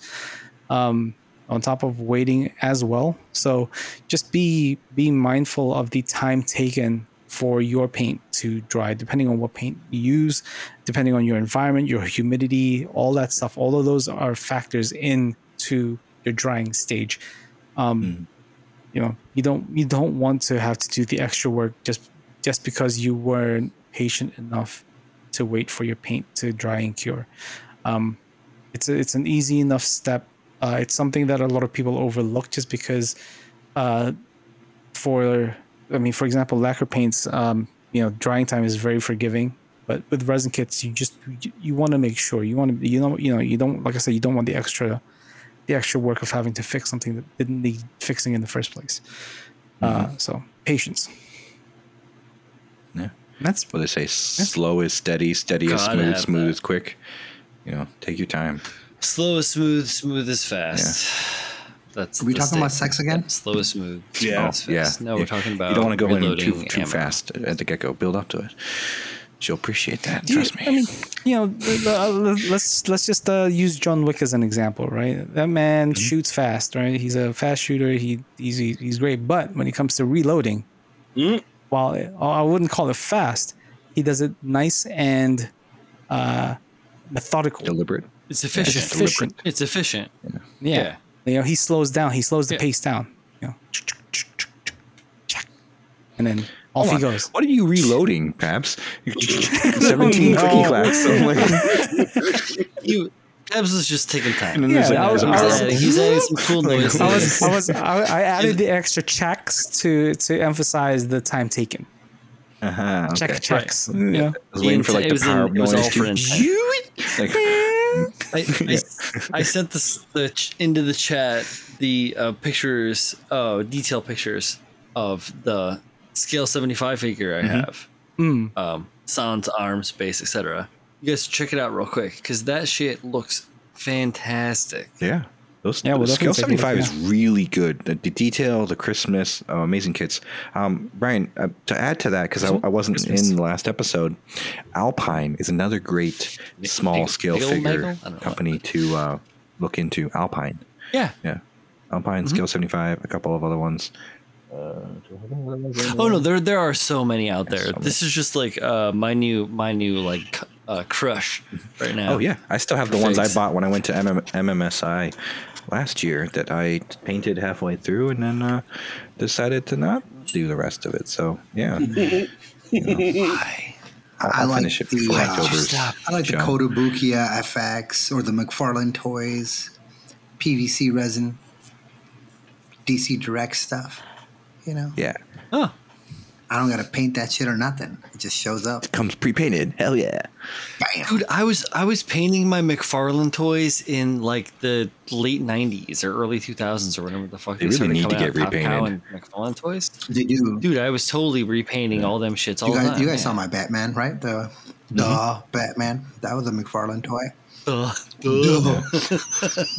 I mean, it wasn't Batman, it wasn't him returning, it wasn't The Dark Knight Rising, Wasn't or forever. Beginning, or Forever, or it was just the Batman. So are you guys going to MMSI this year, and are you putting your shit in? Yes. Well, Brian, yes. if you and Julio show up, I will right there is gonna also get finished. attend.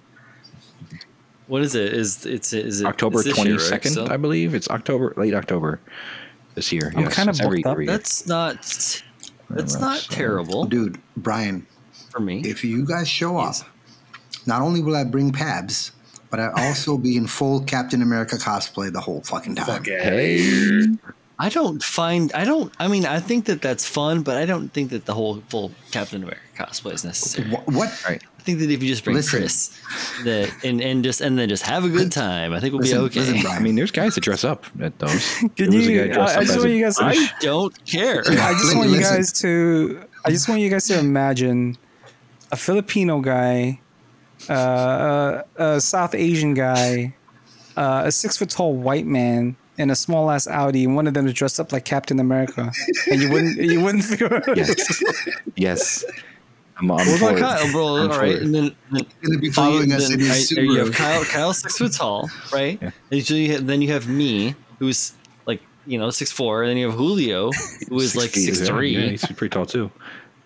right? Yeah, 6'2", You 6'3", motherfuckers right? aren't fitting in And my car. I'm just- he's got a touch it. He's got a touch of Hispanic in him, and I'm just It's gonna be saying fine.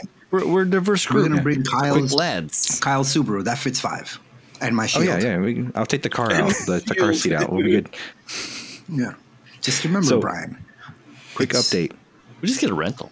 It's fine. The We're not riding MMSI, together. Military Miniature Society of Illinois, is happening in the Yes. Marriott in Shambaugh. Anyway, October 20th to 21st. So that Friday and Can we Saturday. get an actual pronunciation is of it that? Schaumburg? Did you say? Schaumburg, yeah. I can't, for some reason, it's like specific. Schaumburg. I couldn't say specific. I don't fucking know what's wrong with me, guys. Shamba. Kyle, I seriously thought you were saying like Shambhala. I was like, that's like somewhere in like mythical Our fire China. or protection something. subcontractor is Shamball, and I was like, that's not the word though. It's Oh my Sham. God. I can't even say. Why can't I fucking say it? Schaumburg. What's wrong with me, guys? Schaumburg. So it's Schaumburg. happening. Was it October? What was it? Was it Kyle? October 20th, Friday, October 20th, 20th. Saturday 21st. So the main event, much like at the Renaissance. Chicago Marriott Chicago Marriott in Schaumburg. in Schaumburg. Don't make me say it by myself, please. Something is wrong. I can't even say specific. Okay, I could say it. There you go. We're good. And for anybody who's listening out there, guys, you can meet the whole podcast team in one place. Captain America. In Shuamba. They might. Come to Shuamba. No, I mean, are you kidding me? No, fucking Jim and Barry run that shit. Yep, That's their Jimmy. Jim is the chief So, judge, and Yeah, I'm gonna have Speaker. to. If I'm out there, if I can make it to this event, I am going to be a trainee. Mm-hmm. I'll have a little sash and stuff so that I can observe the judging and add my thoughts for what it's worth. Oh, Probably a worth nothing, satchel? but still. A tiara. Yes, a satchel. That's what he said. does he get an anti-mantiant shield? tiara? Adamantium shield. Well, why can't you make it? No, it just means Brian? that means that I can just hang around, but my opinions don't matter. There you go. But why can't you make it? I know Julio just can't make it because he won't come alone. What? No, I can I make think it. you'll take I'm just advantage of saying me, that- honestly. The three of you can take me. Julio, Yeah. we Julio, wouldn't do I want- that. no, no, Wink, wink. I wa- I'd be on your side, Julio. I Don't want you, worry, I want they you can't to, take two of us. I want you to, Laura I want you to come with Brian, right? We'll help you in any way we can. and I want to feed you deep dish pizza. Ugh. Soup. Yes. It's not as good as it sounds. Julio, Don't you buy are into wrong. it. It's You not as don't good. know what you're talking about. No, you don't want that deep dish pizza. You want actual Chicago Yeah, you style want pizza, pizza. though. You don't want. I'm gonna dish. feed him. You want Hold on, I Chicago. didn't say I was gonna give him Chicago style pizza. I said deep dish. So I will. I know, and so I say, as a former resident of the Midwest, I will not allow this to happen. Marinara hot mess. I'll pull out my special Iowa staff. I'll slam it on the ground like You Gandalf. shall not eat this garbage. You shall not transgress. I'll give you this Detroit style pizza, atrocity. Julio. Detroit staff. Detroit style pizza is the Jets shit. pizza, I love you know? that shit. I'll try it. Yeah, Detroit pizza is good as fuck. We can definitely go out into the city after the night. We'll get like peace. Pab, don't worry. I told you we're gonna chloroform your whole family. Give them weed brownies, including your child. and your child will be safe. Yeah. Remember, we're getting Pab's high You too. won't need to be. The man is a bliss. He's a blissful little man. Bless him. He's high on life. He's such a good boy. Little Parker's already high on life. So my neighbor has actually started smoking weed. Yeah. Oh, good. Right. And so this man weighs about a total of like 98 pounds, and he's from like the northern parts of India. Yeah, he's from like northern India, damn, right? All right. But he's Legit. recently taken up marijuana, and yet Does he have a condition, or is it just recreational? recreationally, right? And Respect. even though it's legal, right? I think he still thinks that it's illegal. Oh, So man. he hides and smokes it, like around the building. Oh, dog.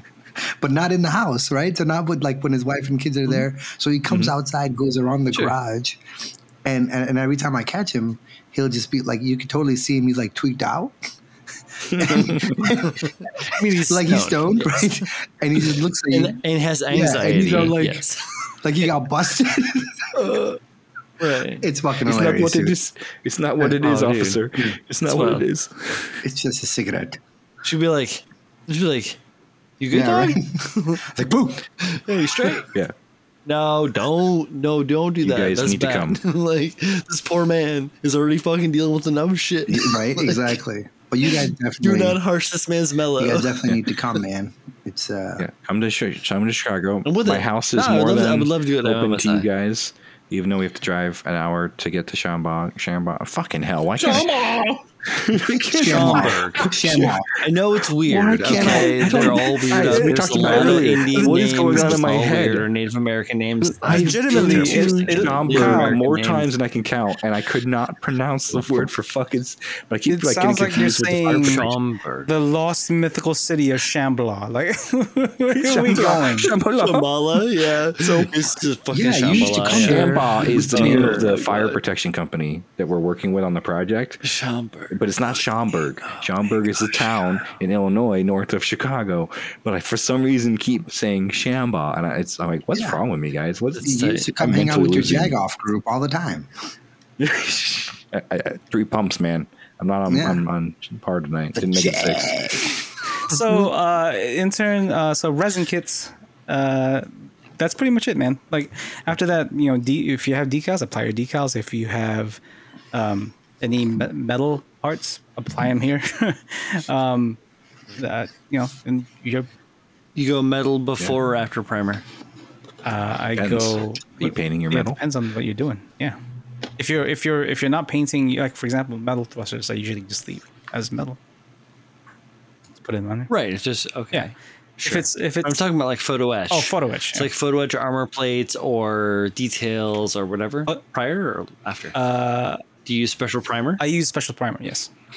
That's metal. Well, etch I use special or primer use special- before I use regular all primer. surface. Yeah. Mm-hmm. So it sticks to the special okay. primer.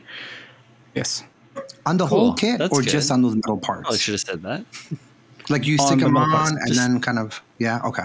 No, well, so what I do is I don't stick them on yet. So I apply the metal primer, I apply the regular primer, and I apply the paint before I even stick them on. And obviously, if they need folding or they need bending, I bend them first before I do any of that. You don't want to. So you put the metal primer on. Oh, you put the metal primer on, then you put the regular primer on, then you put your paint on, then you put your metal parts on. Correct. Are these metal parts painted or unpainted? They're painted. Well, okay. Photo etch. And painted. Then you go, yeah, photo. It's what I'm talking about, metal photo etch, whatever. I'm not talking. Well, I mean, yeah, Tamiya does like cast landing gear shit, whatever. Not what we're talking about. We're talking about robots. Yeah, so like this, this kid has like photo etch parts and stuff. So you would go through the process of doing all of that work and then not match painting the photo etch part? Well, usually, or do you consider the photo etch part to be, I suppose, probably conditional? Yeah, right? it's situational, right? Like, if it's like an inner frame piece or a piece that peeks out from the inner frame, it's going to be the same color as the inner frame. However, it depends on it depends on whether or not it's going to match the frame. If it's going to be something metallic, then I'm not going to glue that on and paint the whole thing whatever color and then mask it off and then paint it metallic, because that's just extra work that's not necessary. If you are careful, if you know what you're doing, you should do that with it. Yeah, and if you know your methodology, you can paint that separately and be able to apply it without damaging the piece. Speaking of applying, I glue. Yeah, I do. Yeah, I take extra care. I don't use CA glue on photo etch because it's damaging. I use. That was my question. Yeah, what do you use to stick it down? So what do you use? I use water-based PVC glue. Oh, so you use like PVA? Yeah, PVA. Yeah.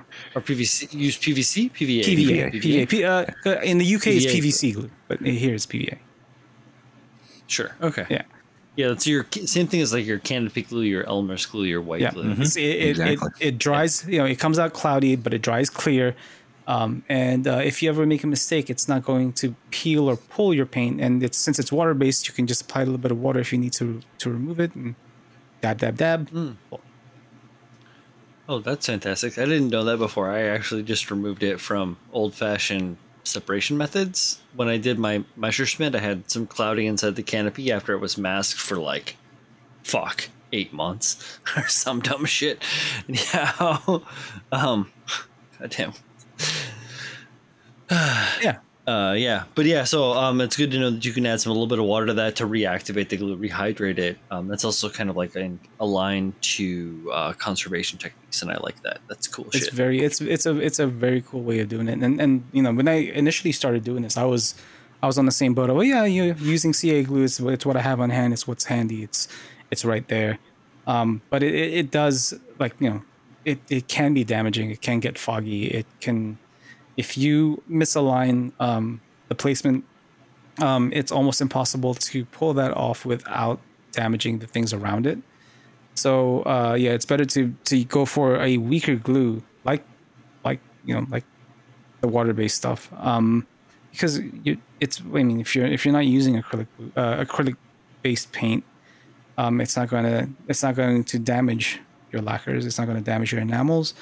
And it will keep your photo etch part secure. So it's better to just be safe than sorry. All right. And that's it. Good. Cool. Because I've always used CA. And I've always used cyanoacrylate for my photo etch shit. Because it's hard to get stuff to stick to resin. Sure. Right. If you're not using resin. So when I was doing my resin props and all that bullshit, I used to actually use resin to pre-build shit. Mm-hmm. So if I wanted to get my Borderlands stuff that was made out of a bunch of different components to seal together, I would, clean and sand the surfaces, and I would actually apply a layer of uncatalyzed resin or catalyzed resin before it kicked off to the components, fucking stick them shits together, and then permabond them. Right.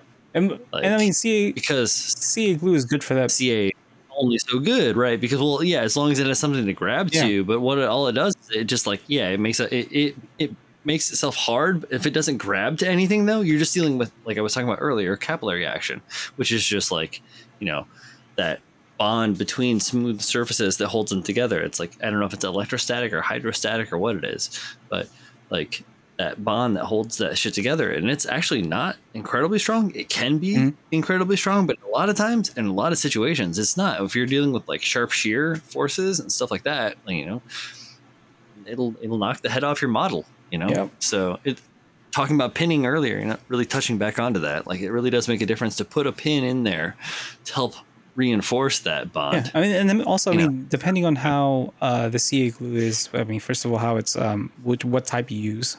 whether it's a gel or a more less viscous material, or thin, heavy, and like slow set, fast set. They all produce different kinds of molecular bonds, exactly. just like proteins.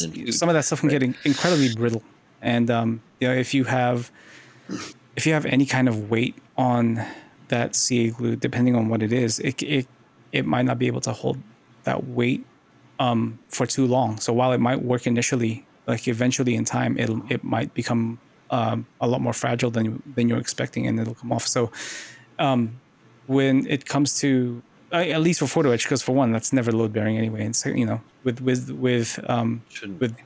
that water based glue, I've never had that issue, and it's a lot more flexible than CA glue, so it doesn't get brittle. I wonder if that fucks with rigging, because I know that rigging requires a lot of like hard bonds and like flexible, like semi-flexible material for the rigging. Just as a note, like CA. Just as a note, I never use CA glue for load bearing joints.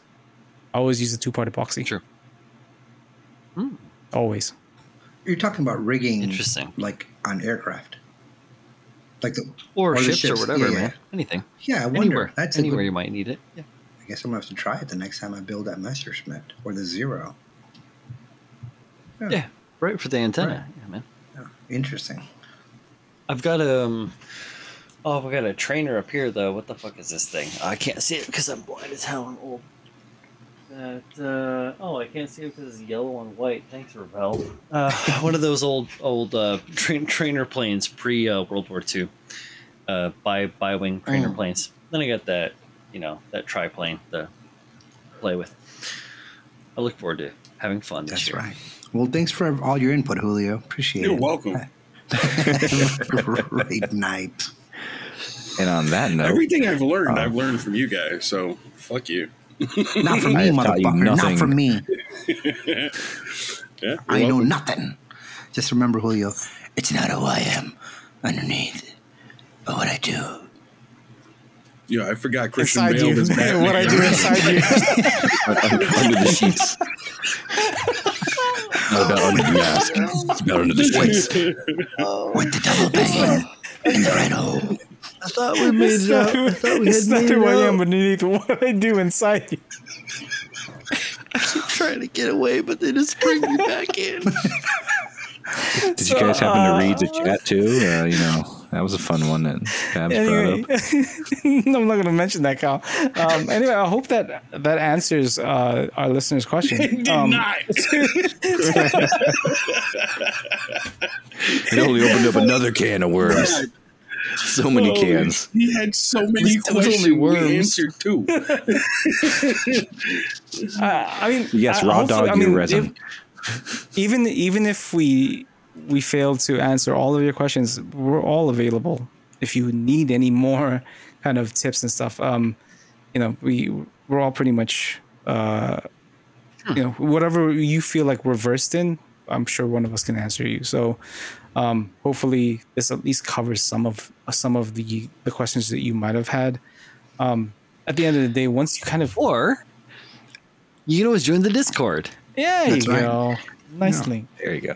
Come talk to us about it in person. And because a lot of us are in there. We're not all in there all the time, but a lot of us are in there all the time. And there's a huge group of cool people that are interested in fucking picking your brain's nose. Yeah. And just remember, this advice also applies to your real life, like dating situation, spouse. Don't double peg the wrong hole. Truth. Let it breathe. Facts. Let it breathe. Just don't, or any for that matter. Just on a quick topic of the Discord, I am blown away by some of the work that people have posted. In whether or not it's a work in progress or a completed build, some of that stuff has been fantastic work. Yeah. And beyond the work that's been posted, the discourse related to that work and or just the conversations that are going on are just great conversations. Post-episode conversations are great. I love seeing the introspect from our listeners because we don't get that firsthand. So it's great to see it. If you guys don't, I know there's like an option to leave a review of the episode, or usually, so the way that the episodes are kind of published, there's always like at the bottom of each episode, there's like, so what did you think of this episode? You know, nobody ever really uses that, minus Julio one time. I don't know what he was doing, but he answered a question. But he's being good. The Discord is a really good way of connecting with other people who listen to the podcast as well as ourselves, because we're all in that Discord. If you want to discuss the topic further, or if there's something that we didn't touch on enough, or whatever, or something that we might have omitted, it's the best place to kind of do that without it being in somewhat of a public forum. That makes sense. Yeah. So join the Discord. If you need a link, it's on the Built Sideways podcast on IG. You can also hit us up on any of our individual socials, and we would be glad to send you said link. In fact, I sent one today for Neoprince. He has a new base that he's pushing out. Hell yeah. Really cool. He had just joined the Discord today. Again, I'm assuming this is like part 2 of many more discussions, because I mean there is a rabbit hole when it comes to resin. There's so many like what if situations in nature. So if you've got a particular project you're working on and you want some insight, you hit us up. We can talk about it further. Just as a coincidentally, I'm sorry, I'm gonna interrupt you, Chris. I'm gonna interrupt you, Kyle. I'm just gonna barge right in here. My big ass will do. I have locked in a guest, Mike Hilliary, to talk with us about process and methodology, organizing, project planning, stuff like that when it comes to miniature painting. So he's going to come and join us on a conversation soon that will also tie into what we're talking about today. And I think that's fantastic. Chris, what were you going to say? Just as a tease, like for the next like kind of resin-centric episode, I do want to talk about 3D printing. More specifically, resin 3D printing, kind of the pitfalls, because I have a couple of stories and a couple of experiences that I want to talk to guys about in terms of the pitfalls and the kind of things that I learned to stay away from when it comes to the details that I want to bring out when it comes to stuff like that, because it's not really something that I've seen people talk about. And I know there's like a really big interest in terms of our hobby with that hobby. So let's as a quick tease, I think that'll be on its way, and I think at this point a handful of us are now a little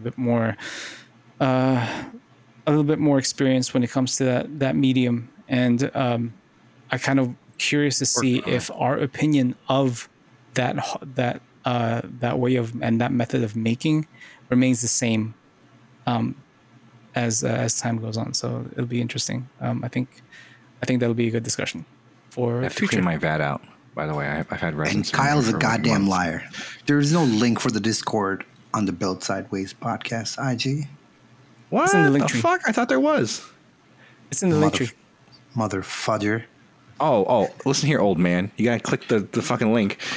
Calling me out. Listen. Oh, what is that? What is that? What does it say? Read it for our listeners. That's the link. It says Build Sideways podcast. Listen to us on Spotify. Let's scroll down. I forgot the link tree is in the critical builds, but I think the Discord one is in the episode descriptions. Okay, yeah, so it's somewhere. We're gonna fix this up. We're gonna have it in the link tree on the podcast because I don't want to be called a liar. So if you go, exactly, if you go to the posts for the episodes on the Built Sideways podcast Instagram, it's always there. Like check out our Patreon and stuff like that, and then usually link in bio by USA Gundam. Yeah. No. If that link is broken, hit us up on our socials, which are also linked within the show notes. Mm-hmm.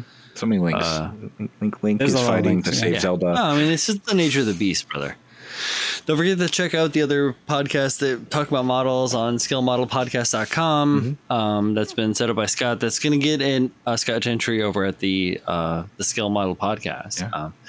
And it's going to get an update soon. So there's going to be more stuff for you guys to all see. Friends of the shows, as well as the associated shows and stuff. And there's a bunch of new cool stuff out there. So check out everything and like what you like, and also like what you don't like, because shit, man, it's good. Mm-hmm.